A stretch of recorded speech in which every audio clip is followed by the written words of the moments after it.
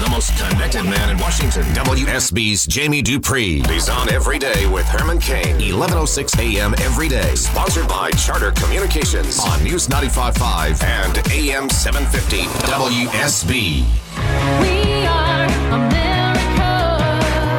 One voice, united we stand. Saving the greatest country in the world is not a short-term proposition, folks.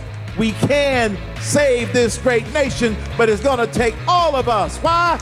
Because we are America. Herman Cain. Herman Cain. Solutions for a better America.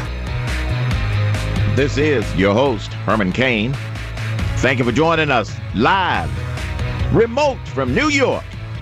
You're listening to the Herman Cain Show, and we're going to give you the truth, give you the facts, because we want you to be better informed to help make this a better United States of America.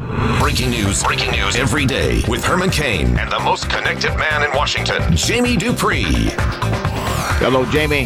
Hey, Herman, how you doing, buddy? I'm great. Understand you all got about a quarter of an inch of snow, and you have a state of emergency now in D.C.? We got about 3/4 of an inch last night, and the every local Department of Transportation was more focused, evidently, on the big blizzard that we're expecting this weekend, and so they didn't put many, if any, salt trucks out there.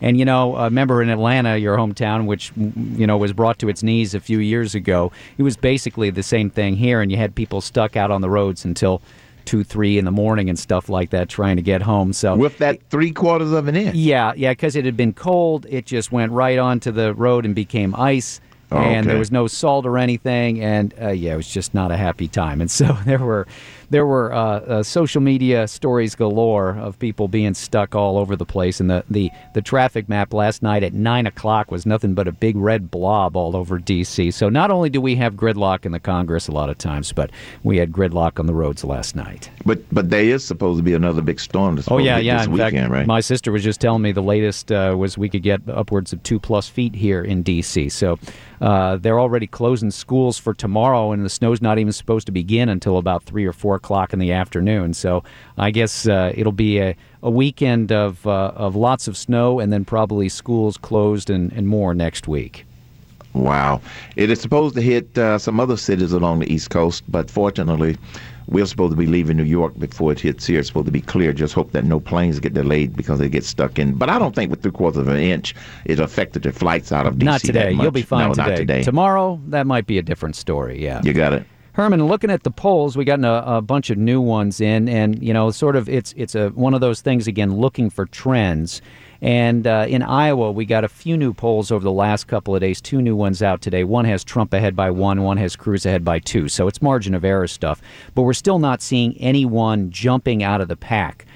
Still, you know, Trump and Cruz 1, 2, then Rubio. There's one that has Ben Carson ahead of Rubio, but there's 2 of the last 3 polls out in Iowa had very low numbers for Rubio, and another one out today has him back up around 13. So I don't know what to think about that. But no one like Bush or Christie or Rand Paul or John Kasich or anybody else is jumping up out of the pack in Iowa. And I think that's important to note because, you know, if we were sensing any kind of last-minute momentum, we're not seeing it yet. Though when you dig into these polls, you start seeing how many undecided people there still are. Now, in New Hampshire for the Republicans, the story is still the same, Donald Trump up, but we're seeing some yo-yo stuff. Like, for example, we had a poll out yesterday that showed John Kasich at 20% in second place in Iowa. And then a few hours later, there's another poll out that shows him at 6, way back. That doesn't make any sense. You know, it's got to sort of be in between somewhere there. Trump's still with a very strong lead in New Hampshire. Then it's sort of an amalgam. It can be Kasich, it can be Cruz, it can be Rubio, it can be Bush. Christie has seemingly dropped a little off the pace in New Hampshire, not as close as he once was. Cruz seems to have gotten a bump, and we're not seeing any big building momentum for anybody like Rand Paul or Carly Fiorina. And Ben Carson in one poll in New Hampshire this week was at 1%. So Wow. he's really had a drop off there. His really only hope, I think, is to do something in Iowa. But there's been so very little discussion. When you think about the race in recent weeks, there's been so little discussion, even at the debate of Carson or Fiorina and others, and Rand Paul too. And so this is 11 days to go. How about this number? The New York Times reported today, and we've talked about ads so far and how few ads have been run against Donald Trump. Since the first week of December, Herman, the group Right to Rise, which is the super PAC that's allied with Jeb Bush, his super PAC has spent $20 million on negative ads against Marco Rubio. Wow. Let that sink in for a minute. Since the 1st of December, $20 million in negative ads have been dropped on Rubio just by Jeb Bush's super PAC. Think of where Rubio could be if he didn't have $20 million dropped on his head like that, along with others who are running ads against him as well. So that's pretty amazing when you look at it.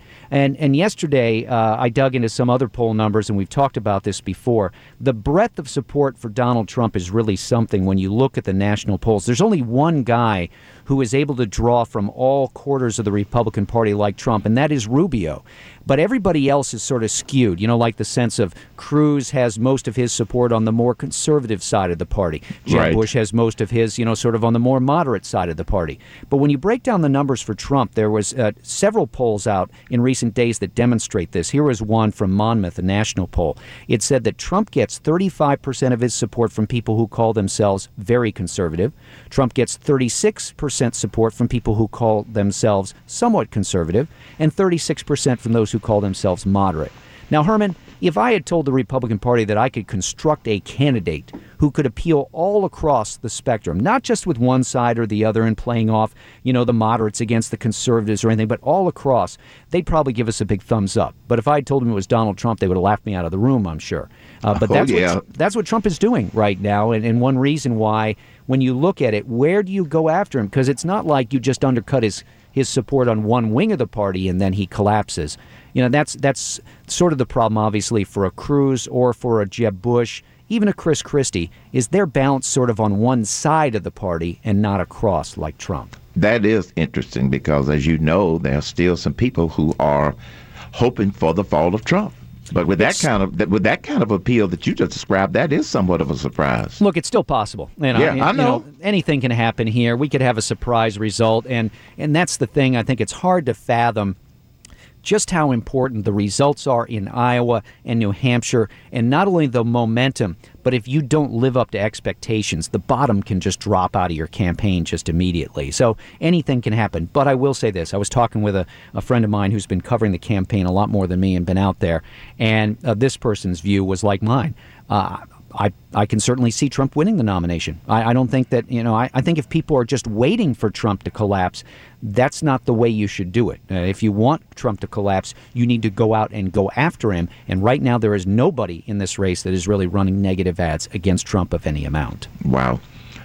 Well, I know that a lot of people, especially some establishment people, they did not want to see him get the nomination. I would say this, though. I think they're ready, and we saw it, Bob Dole yesterday and some others. I think that they would rather take their chances with Trump than Ted Cruz. Because I think that I think they look at Cruz and see somebody who is ideologically rigid, whereas I think they look at Trump and he's much more malleable. I think there's a lot of people who believe that if Trump wins the nomination, that he will tack back toward the center. And, he will not be a overly conservative type of candidate. He will be based more on sort of changing government and populism more than anything else. And, that I see some rumblings again from more conservative Republicans. But, so far, nobody's really tried to take out Trump, whether it's been the establishment or the conservatives either. Like you said, the other candidates, other than Trump and Cruz, it's like they're fighting for third place, and they're making Marco Rubio their target to try to get into that. Well, I talked to Rubio the other day and asked him about Jeb's, the super PAC ads, and he said, look, Jeb Bush and his allies, just basically want to take me down. Their thought, Rubio says, is that if they can't win, they're not going to let Rubio win. And, I can understand from a point what's going on here.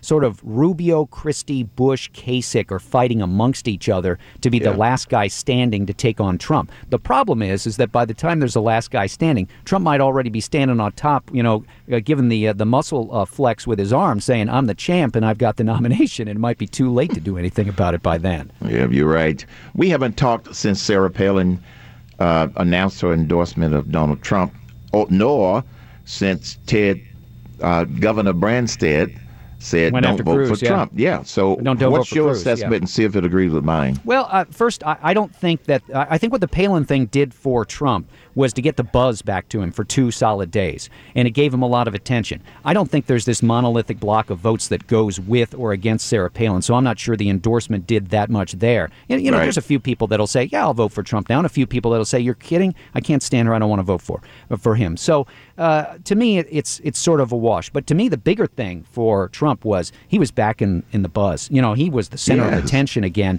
and Cruz had taken away that focus at the debate last week and kept it through the weekend, and Trump really gained it back with that. So I'm not sure it's a big time thing, but it certainly got the media focus back on Trump, and that's what he excels at. Now, the Branstad thing against Cruz, I think, is very interesting. I think that can be looked at 2 ways. One, it's right in the wheelhouse of Cruz to stand around and say, look, the establishment, they want to get rid of me. They don't like me. And that only energizes his people. On the other hand, boy, is it a reminder of how big that local politics and the deal with ethanol and corn is in Iowa, and those subsidies from the federal government, that even, the Republicans always like to say it's only the Democrats who are big into government handouts and everything like that. But, that's a pretty big gravy train coming to the state of Iowa, and one that has been a third rail of politics for anybody to touch over the years. You got to give Cruz credit, because I saw him do another interview as late as last night where he said, look, that's my position, and I'm the only candidate that has come out and been honest about long term. I don't think those subsidies ought to be there. So whereas Trump and others are all for them. They are for it. So he didn't try to walk it back. He said, hey, that's the position that I have. And that's been one of the things over the years. If you have dared to go against the subsidies or to find a way to phase them down or something, it has hurt you politically. Yep. But Cruz is one of those people that says, you know what, this just does not make financial sense. But it may have a negative impact on him in Iowa. We'll just have to wait and see. But I doubt if it's going to have a big impact on him in his national numbers. No, I don't think so. Most people have no idea what the ethanol subsidy issue is all about. But in Iowa, it's this has been more of a national race, but it is one of those big local type of issues. Cruz has been holding. I mean, you look at the 2 polls that came out today in Iowa. One has Cruz up 2, one has Trump up 1. We had one out earlier in the week that had, I think, Cruz up just a small amount. So he's still in the margin of error there with Trump. And it's a pretty important thing, I think, if you're going to prolong this race. A Trump victory in Iowa, I think, would be followed by a Trump big victory in New Hampshire. And then we're starting to talk about whether the nomination fight is almost over. A Cruz win in Iowa definitely, I think, slows things down. You got it. Well, thanks a lot, Jamie. And see you, Herman. Stay out of snow trouble. Yeah, and hope your travel goes well. We'll see you, buddy. You're listening to The Herman Cain Show.